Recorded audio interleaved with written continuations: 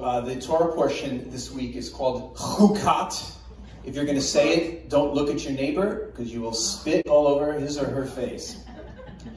But it means statutes. It's an interesting word. According to Jewish tradition, they call the commandments around the red heifer, the red cow that gets slaughtered, and it's used in a ritual purification in this Torah portion. If you've approached or been in contact with a dead body, they call it a chuk, or chukat, or a chuk, instead of a mitzvah.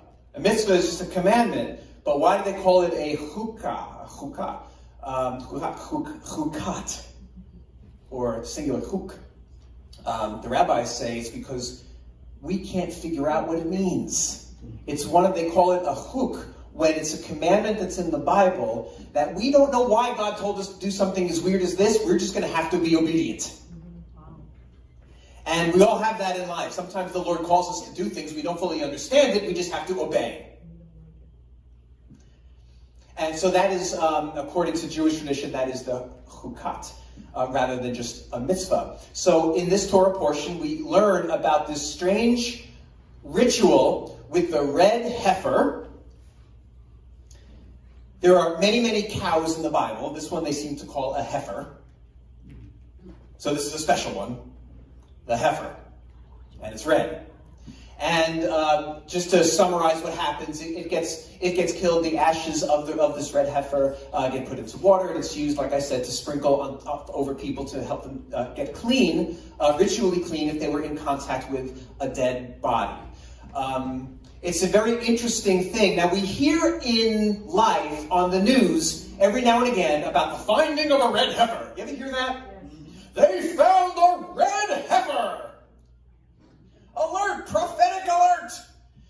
It happened once every few years over the last couple of decades. You hear about this. It's a perfect red heifer because according to the scripture, this red heifer, this red cow, has to be perfectly red. Wow. Perfectly red.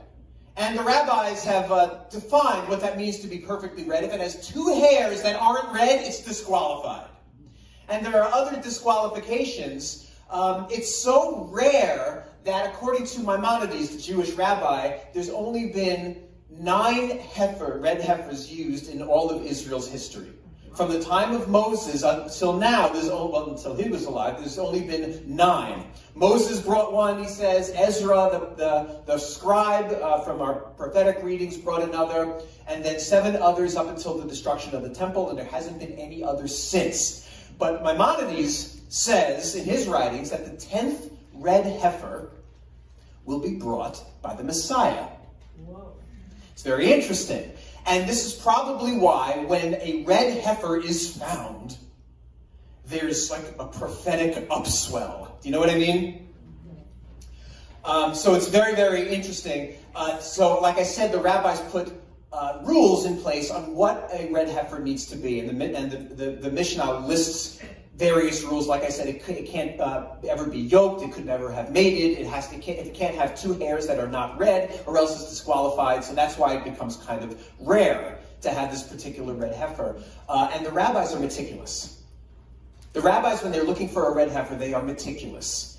And in today's sermon, I don't want to talk any more about the red heifer. But I want to talk about this concept of looking at something meticulously and fastidiously, I know that word. And perfectly, so you understand what is real and you understand what a counterfeit is. Counterfeits are out there. In fact, everything of the kingdom that is good, I believe there is a counterfeit. Everything of the good of the kingdom, I believe not only is there a counterfeit, but there is a demonic counterfeit. Yes. Counterfeits are not just lies. Counterfeits are meant to mirror the truth. They're meant to look like the truth. They're meant to trick you into believing it is truth. That's what a counterfeit is. Can you personally tell the difference? Which one? Who believes that the top one is the counterfeit? A couple of you do. Who believes the bottom one is the counterfeit? Who is afraid to guess? This is the point. The bottom one is the counterfeit. It is meant to trick us. And in the kingdom, there are many counterfeits of many things.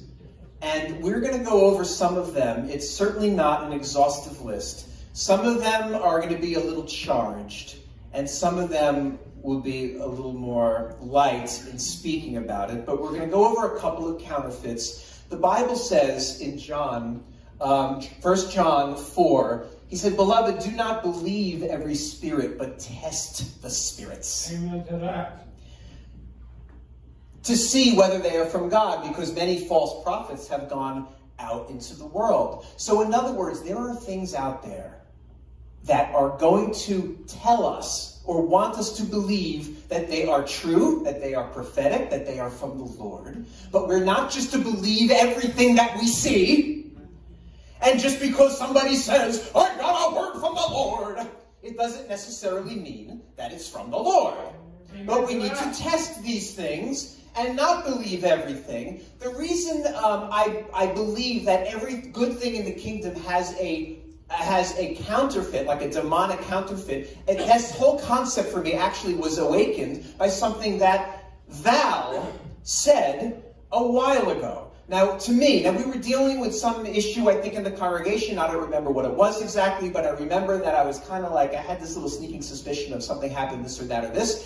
And Val said this, and I thought this was actually very wise. It really registered with me. Val said, well, suspicion is the demonic counterfeit of discernment. Now, if any of you did not go, I'll give you another chance. 1, 2, 3. I thought that was full of wisdom. Can you say it again? Discernment, I will. Discernment is a spiritual gift. To be able to discern good spirits, evil spirits, to be able to discern right and wrong, to be able to discern righteousness and sin, to be able to discern what is true and holy versus what is not. It is a spiritual gift to be able to say, this doesn't smell right to me. It is a spiritual gift. Suspicion is not discernment. Suspicion comes from a place of distrust. Do you ever have an upswell? That's the second time I used that word. Of suspicion? Yes. And it just doesn't feel right. You know what I mean? Like I don't trust this person or that person. And it may feel like the Holy Spirit is telling you, like, don't trust this person, but it is not. It could be suspicion. It could be the enemy speaking to you and saying, don't trust. And it's something is welling up inside of you that is actually not of the Lord. The enemy is very, very crafty. And we need to, and there's no easy answer to this, but we need to be mindful of what is of the Lord and what is welling up within us that is not of the Lord. And what are we hearing that is of the Lord and what are we hearing that is not of the Lord? As far as prophets, the Bible, the Torah, actually gives a very, very clear test. If John says test the spirits, the Torah gives a very, very clear test about prophets when they're false, when they say things that are false. Now, Deuteronomy 18, 21 and 22 says, if you say, like, how are we going to know? How are we going to recognize if the word which the Lord has not spoken? In other words, if somebody comes to you and gives you a prophecy, the Torah says, well, you're going to ask, how do we know? How do we know? It gives a very, very simple test. When the prophets speak in the name of the Lord and the thing does not happen or come true, that thing which the Lord is, that is the thing that the Lord has not spoken. It's really, really simple. The prophet has spoken it presumptuously. You're not to be afraid of him. I believe these days we have many presumptuous prophets who speak in the name of the Lord, but these things don't come to pass, and there's no repentance. Now, let me explain something, because prophecy is a very broad term these days, and that's perfectly fine. Like, I could bless you and it's considered prophecy. Or I could give you a generic prophecy and say, you're going to be blessed. And there's really no way to really test that. It could be your whole life, and you can say, well, maybe it was this.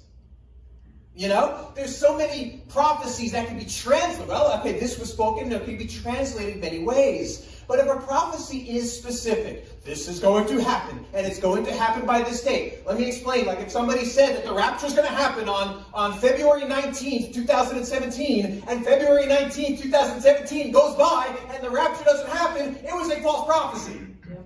Period. There's no other translation of certain prophecies that are very specific. And it's okay if somebody gives a false prophecy, we just need to repent. And this is something we need to, as we're testing spirits, as we're watching out for counterfeits, we need to be mindful of prophets who speak, and if it doesn't come true, there's no repentance. That is what we need. We all see in part. We all see not 100% clearly. We all say things in the name of the Lord. But prophecy, and here's the thing, prophecies are done in the name of the Lord. You're putting the Lord's name behind what you're saying. This is something that I believe we are very flippant about. And I think we need to be cautious. And this is where I feel we can be a little bit too loose when we put the name of God behind what we're saying. And if it's false, well, great, you know, God is looking to help us hear him better. But if it's false, just be honest. Don't redefine what you said. Don't say, well, you know, okay, and go on to some other thing. Just say if you said it and it didn't happen, or if you hear something was said, it doesn't happen, all you have to do is repent, and that's it. So beware the counterfeits. Beware of prophetic words where there's no accountability. It says in the latter days there are going to be false prophets. And bring this word to you today so you can be cautious of these things. The counterfeits are meant to look like the real thing. So be mindful of that. Test the spirits. Let's see if it comes to pass. If it doesn't come to pass, let's see what that prophet does with it. Be mindful of these things. So, all right. Now, I need to, as I speak about such things, I need to make sure that my zeal is not being superseded with the counterfeit of zeal, which is like anger. So, beware of the counterfeit marks of the beasts. There are many counterfeit marks of the beast floating out there since Social Security numbers were given to every American. And then when it wasn't the Social Security number, it was the credit cards. And if it's not the credit cards, it's the UPC codes on the products. And if it's not the UPC codes on the products, it's our phones and being able to take our phones and go doink and make a purchase. There are many, many marks of the beast out there. Today, the mark of the beast for many is the coronavirus vaccine. I'm going to say it point blank. The coronavirus vaccine is not the mark of the beast. I'm with you right there. And I'm going to share why it is not, and I'm going to share what really we should be looking at. And I say it is a counterfeit because all of these marks of the beast are causing way too much fear in the body of Messiah. Hallelujah! Way too much fear. All right, one person agrees with me and nobody else does. Way too much fear about, I can't touch this, this is going to be the mark. What if I do this, or if I use this technology, or if I take this medicine, God's going to cast me into God's going to cast me into the lake of fire if I do this or I do this. God doesn't work that way. Technology is neutral. Whatever the technology is, it's neutral. Beware the counterfeit marks of the beast. Certain things might be, but there is a test. It says to test these things. This is the test. Let's go over every single scripture that speaks about the mark of the beast. First of all, it says in Revelation 13 that he, the beast, caused all, small and great, rich and poor, free and slaves, to be given a mark on their right hands or their foreheads. Mark on their hand or on their forehead. And he decrees that no one will be able to buy or sell except the one who has the mark. This is where theories like the chip come in, because it's going to be a mark on our hand, and we're not going to be able to buy and sell without the mark. Therefore, a lot of people think that there's going to be some sort of device put on our hand that we're going to be able to go doink and start buying and selling. And we're not going to be able to buy and sell unless we do that. I don't know what happened to the forehead. Maybe we're supposed to go doink when we're in the store. I don't know. But a chip may or may not be the mark of the beast. I don't know, but there's a test. But let me go through what I think these things mean. In the Torah, it says, well, first of all, in Revelation, it says the mark on their hand, on their forehead. That is not the first time we see that. It says in Deuteronomy, which we read and chanted this morning in the beginning of service, which is right after the Shema, these words which I'm commanding you today shall be on your heart. You shall repeat them diligently to your sons and speak of them when you sit in your house, when you walk on the road, when you lie down, when you get up. You shall tie them as a sign upon your hand, and they shall be frontlets on your forehead. What is this talking about? The Word of God. It's the Word of God. It's the Torah that is supposed to be spiritually on our hand and our forehead. Now we have the beast saying, I'm going to put a mark on your hand and on your forehead. The mark of the beast is sin. It causes us to break the Torah. It's a perversion of the Word of God. That's what the mark of the beast will do. If the Torah, the Word of God, His instruction on what is sin and what is not sin, if that is the mark on our hand and forehead, and the beast is going to put another mark on our hand and forehead, it is a perversion of what God says is sin and what God says is righteousness. Number two, and I'm going to say that I am 100% sure that that's what that means. Yeah. What I am almost sure, because, hey, wouldn't it be nice if everybody just said, I think this is what it means, rather than making bold statements when they're not sure? It also says about the mark of the beast that nobody will be able to buy or sell without it. Where else in the scripture does it talk about buying and selling? It talks about it in Nehemiah regarding the Sabbath. You are not allowed to buy and sell and do that type of trading on the Sabbath. So you're not allowed to do it. But if you have the mark, you are. It's a break of the Sabbath. Again, a break of God's law.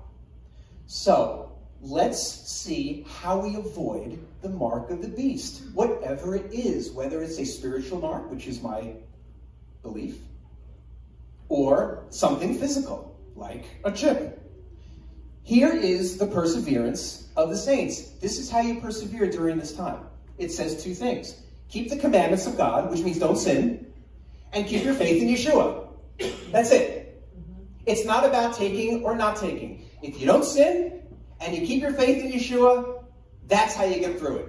Amen. It's not about if you do something that seems very neutral and all of a sudden, oh my God, it's the mark of the beast, I'm going to hell.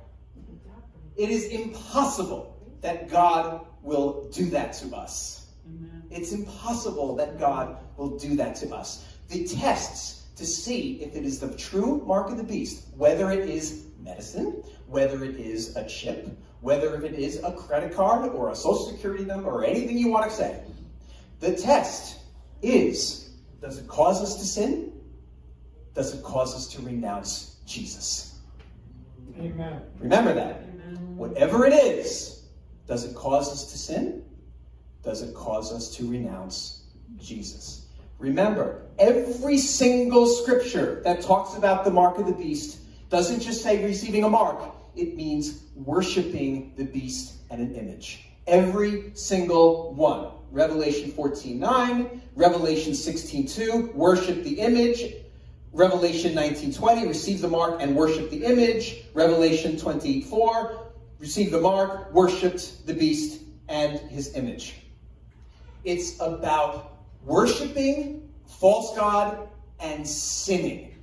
That is the test if it is a mark of the beast. If it is a technology or anything else, it is absolutely neutral. It is not sin to get a vaccine. It is not sin to use a technology. Now, some people may say, it is sin because you're submitting to the world system. Nah. It has to be worship. If it's something unclear, like you're bowing to the system of the world, where does it start and where does it end?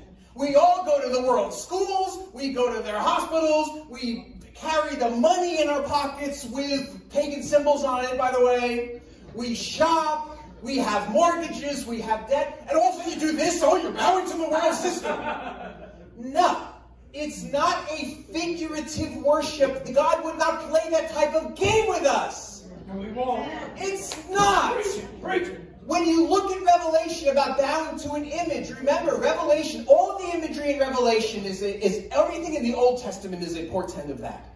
So much of it, of the book of Revelation, repeats something that was in the Old Testament. The book of Revelation repeats what's in the Old Testament. So what is the beast and the image and bowing to the beast? Where does it come from? It comes from Daniel. The beast was seized. Oh, I'm sorry. Here it is. Anyone who offers a prayer to any god. This is the king of Babylon. This was his decree. This is what we need to be looking for, folks. Anyone who offers a prayer to any god or person beside you, O king of Babylon, for 30 days shall be thrown into the lion's den. Daniel wasn't thrown into the lion's den for shopping. He wasn't thrown into the lion's den for taking medicine. He wasn't thrown into the lion's den for anything like that. He was thrown into the lion's den because there was a literal image that was placed, and there was a decree that he was not allowed to pray to the God of Abraham, Isaac, and Jacob. And he said, I'm not doing that. And he was thrown into the lion's den. That is the foreshadow of the mark and the beast and the image that is coming. Shadrach, Meshach, and Abednego. There was a golden statue that Nebuchadnezzar placed up for himself.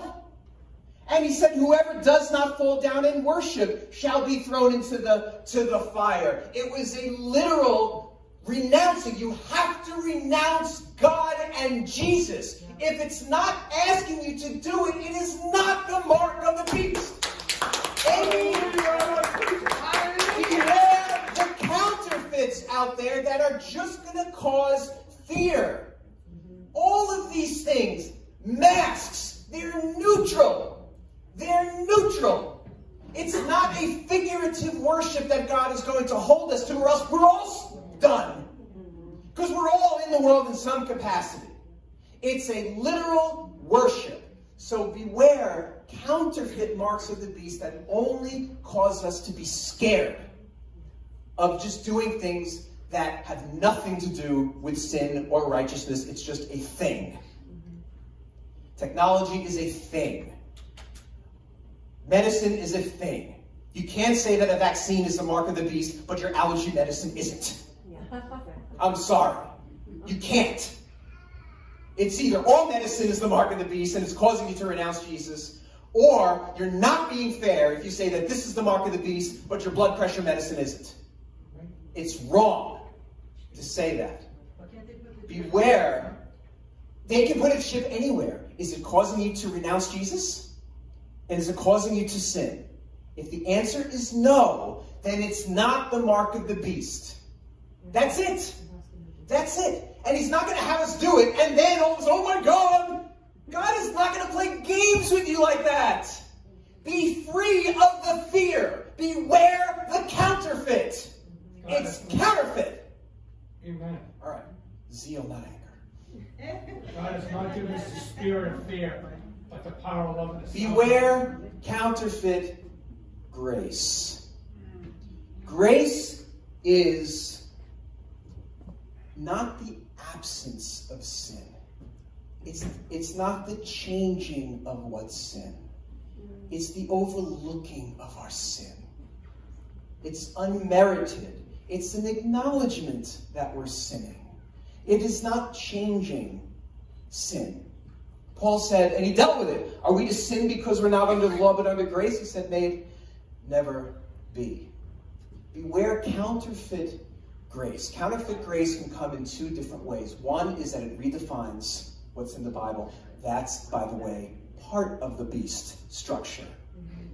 When the laws are changed, that's part of the beast structure that we need to be mindful of. Does it cause you to sin? Is it saying that sin is not sin? That is something we need to be looking for, rather than little bits of technology that'll always come around in society. So grace does not change sin. It does not change the definition of sin. Grace acknowledges we're sinning, and God is not punishing us because of his grace.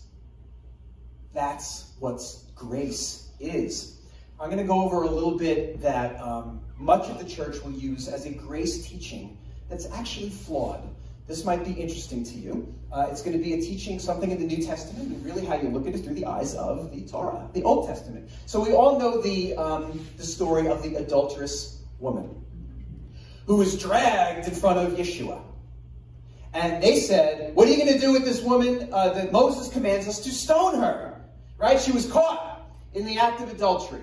And when they persisted in asking him, he straightened up and he said to them, he who is without sin cast the first stone. In other words, it's often translated as nobody can judge anybody because we're all sinners. It's not what he meant. It's not what he meant. That would be just ignoring sin. It's not what he meant. So whoever is without sin cast the first stone. And that's very much used even as a saying, as a platitude almost. So when they heard this, they began leaving one by one, beginning with the older ones. He was left alone with the woman where she was in the center of the courtyard. And straightening up, Yeshua said to her, woman, where are they? Where are your accusers? Did no one condemn you? And she said, no one, Lord. They're all gone. And Yeshua said, well, I don't condemn you either. Now go and sin no more. So this is what Yeshua was doing. It is actually masterful what Yeshua did. Everything. Over the top, masterful. Yes. So let's just recap this whole story. She was brought to Yeshua. They were trying to trap him. She was caught in adultery. What are you going to do? The Bible says the Torah, Moses, our teachings say stone her. What are you going to do? He said he was without sin. What?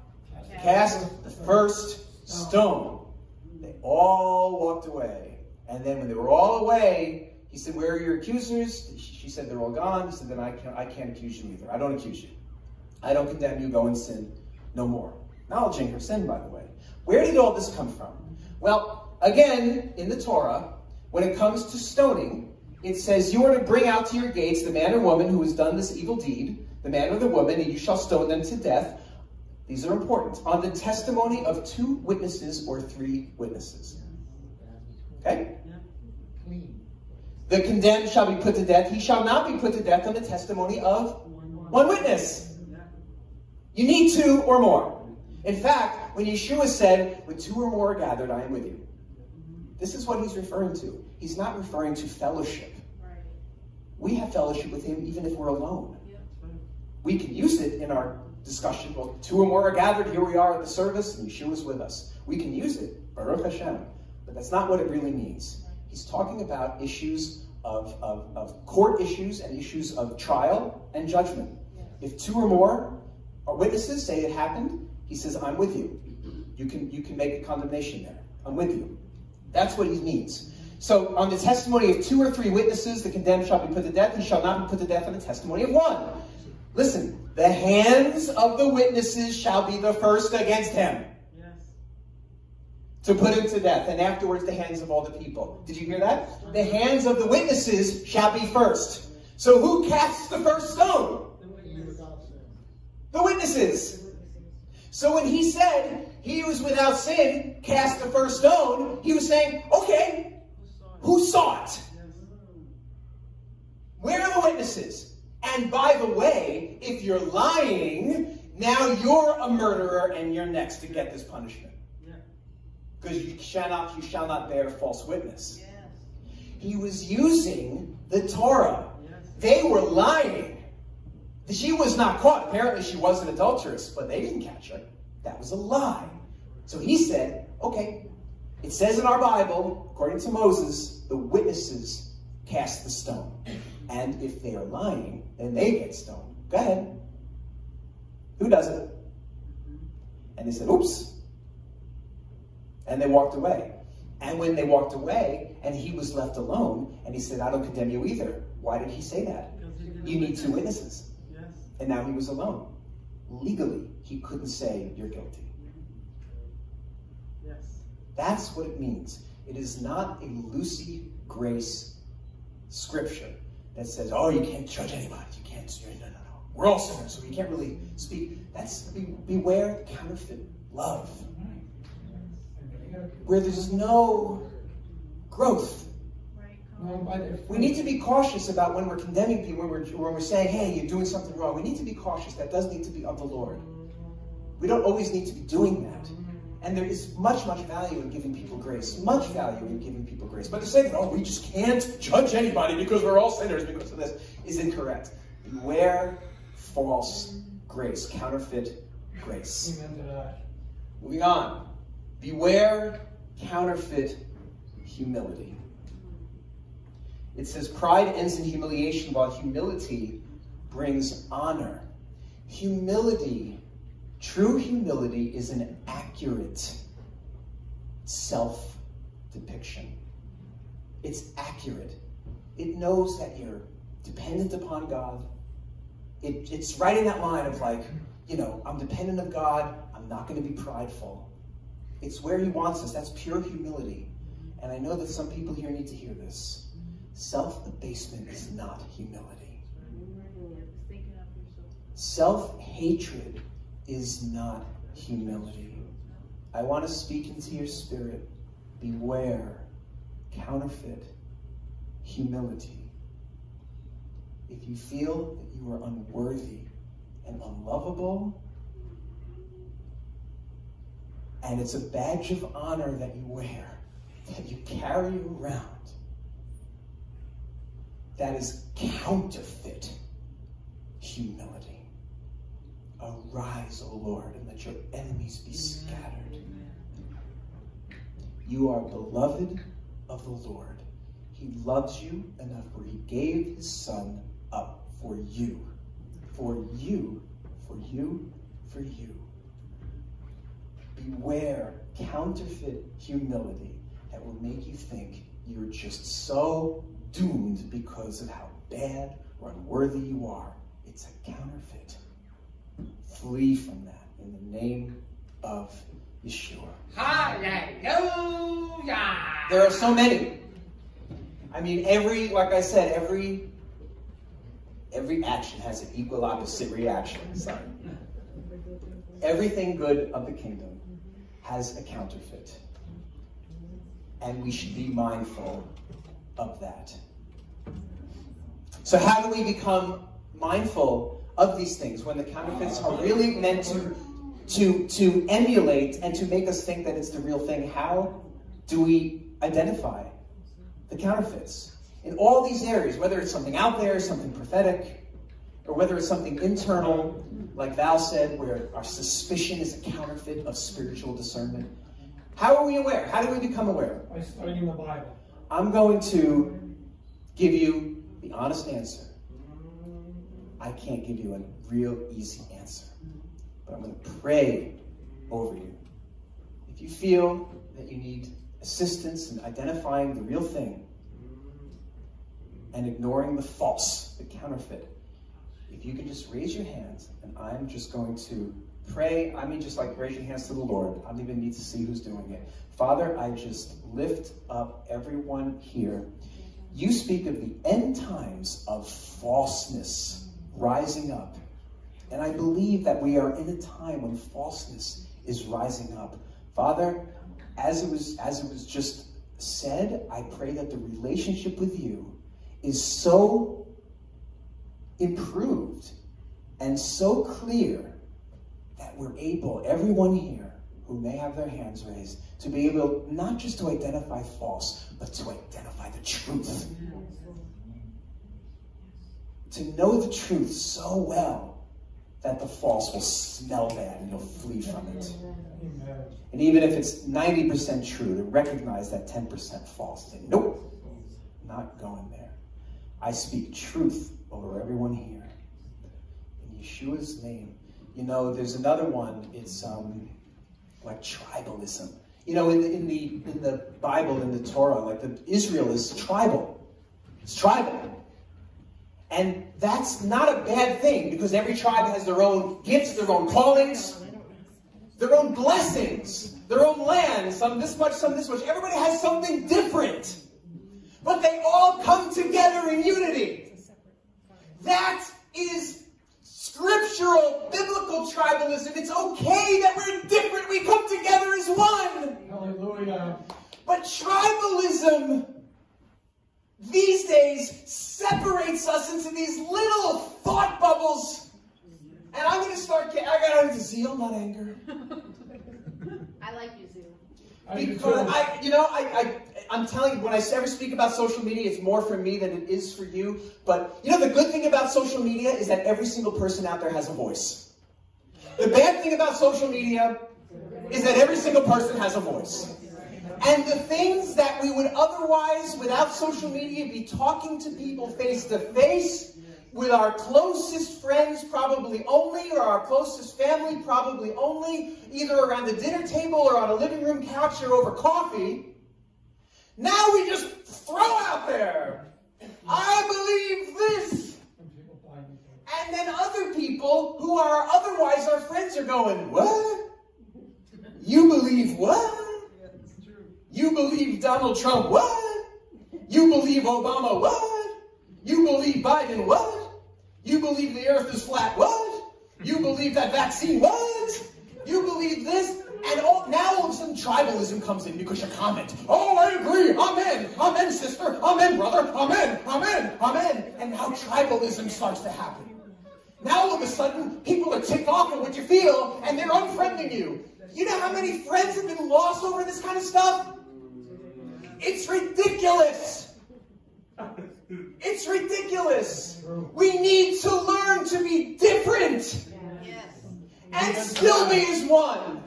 Yes. There are way too many friendships and relationships lost because the things that we normally just say to face is thrown out there, and it has a different feel when it's out there and you're seeing it because it misses the nuance of conversation.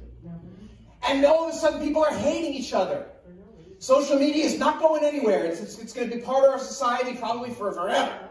We have to learn to not have our relationships affected because of what people are sharing. Let people have their little fringe beliefs and don't let it impact relationships. Face-to-face, non-face-to-face relationships is a counterfeit. Yes. I'm going to give just a little personal example and we'll close the service. So back in college, I was dating this girl before I met Sue, obviously. And we had like 1 or 2 dates and it went fine. And then I went away to work at a summer camp out of state for the summer. And me and this girl corresponded with letters. And she would write me letters about how great I was. And I would respond back with letters of how great she was. And how we couldn't wait to reconnect and to reunite. And how perfect we are for each other after our 2 dates. And finally summer camp ended. And we went back. And we reconnected. And we didn't get along at all. And I remember learning a lesson even back then. Written communication is not real relationship. It's You not. need to have face-to-face Amen to relationship. And that's one of the travesties of coronavirus. It kept us away from each other. Thank you, God, that it's going away. Yes. But when real face-to-face communication is replaced with just writing, we lose the true essence of what people are sharing, and it's causing division. That's the counterfeit. The real thing is we have differences, but we come together as one. And let it be more of that. In the name of Yeshua, amen.